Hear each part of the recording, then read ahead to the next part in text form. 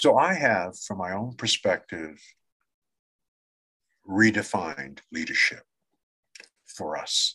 Yes, sir. It's just my opinion, my thoughts. I think when you are called to lead, you're called to serve. If we look at that from a macro perspective, you don't really build businesses or build communities. You build people. Yes. And they build businesses yes. and communities. Yes, sir. That requires leadership. So my definition of leadership is very simple. To be a leader is to be awake and alert and to be dissatisfied at all times. Yes, sir. Yes, we have come a long way, but we have much further to go. Right. Therefore, Right. I am not happy, but I am motivated by a positive anger directed towards positive change. Love it. Leadership is influence. Who are we influencing? We're influencing our children, because if our children cannot see the future, they will not pay the price. Leadership is action. It is not some appointed position. No one has to appoint you to do right by your people, to do right by your family, to do right by your children. No one has to appoint you to that. Right. Right. Leaders understand that change is a system. Everything is a system. I say to brothers and sisters who have businesses, if you don't have a system, you don't have a business. I don't know what the hell you have, but it's not a business. Something that you can articulate, something that you can duplicate, replicate, and scale. That's a system. Even change is a system. Right. There are 5 steps in the system for change. First is words. This is biblical. And first there was the word. Right. Words. Right. And hopefully something you say or I say, or if you're speaking words to people, you will raise their consciousness. You will raise their awareness of this thing that you're talking about. Yes, sir. And if you're fortunate, 1 or 2 or 3 things that you're speaking that raises the consciousness about the subject matter of which you've chosen, a person will get excited about what you said. You will energize someone. You will inspire someone by something you said. That's the 3rd step, right? First is word, second is consciousness. The 3rd is passion, right? Passion. Then from passion, we take action.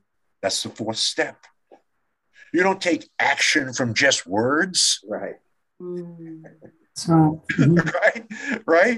Right. There's something in you that it triggers, and then you get excited, and then you move.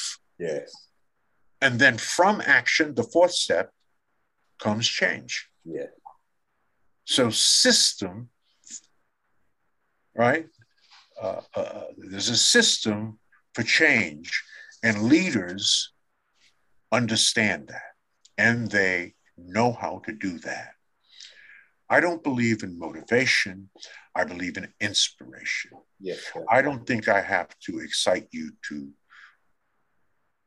act on something. Yeah. No one has to excite me to get up in the morning, yeah. to act on my personal vision, my agenda, and my work. No one has, right? I'm up. Yes. I'm ready to go, right? My job is to collapse in bed every night, totally exhausted and spent, having used everything I had that day. Yes, to do the work that God has assigned me. Yes, sir. Right?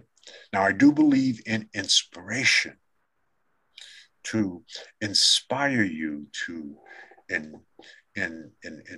lift you up so that you feel the energy necessary to complete or to stick with and stay the course, the work that you must do.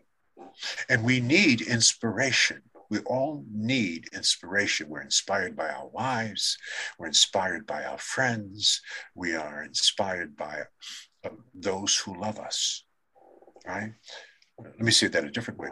Every single thing we do is so that somebody will love us. Yes. Think about that. The clothes we wear, the successes that we attain, the cars we drive, is so that someone will love us because we have an insatiable appetite to be loved. This is how God has designed us. This is why, where do we get that love from? We get it from other people. Yes. So, leaders understand these things. I think Black leaders are uniquely equipped spiritually to process this in ways that serve our people, and to act on it. We are the most morally grounded, spiritually rooted, loving people on earth. Yes, sir. We are. Absolutely. I cannot think of any example in our modern and ancient history where we have acted in a barbaric way. Dr. Ivan Van Sertima wrote the book They Came Before Columbus. Yes, we were exploring the world. Yes, we were all over the world, planting seeds. What we did not do is what too many Europeans did. We did not go someplace, rape, steal, and pillage. right. We did not take anybody's stuff Yeah. and said it belongs to us. Your land, your livestock. We went and we learned. We made friends. We planted seeds. And we went back home, or we melded into what was going on with those people at that time. So we are awesome people. Yes, sir.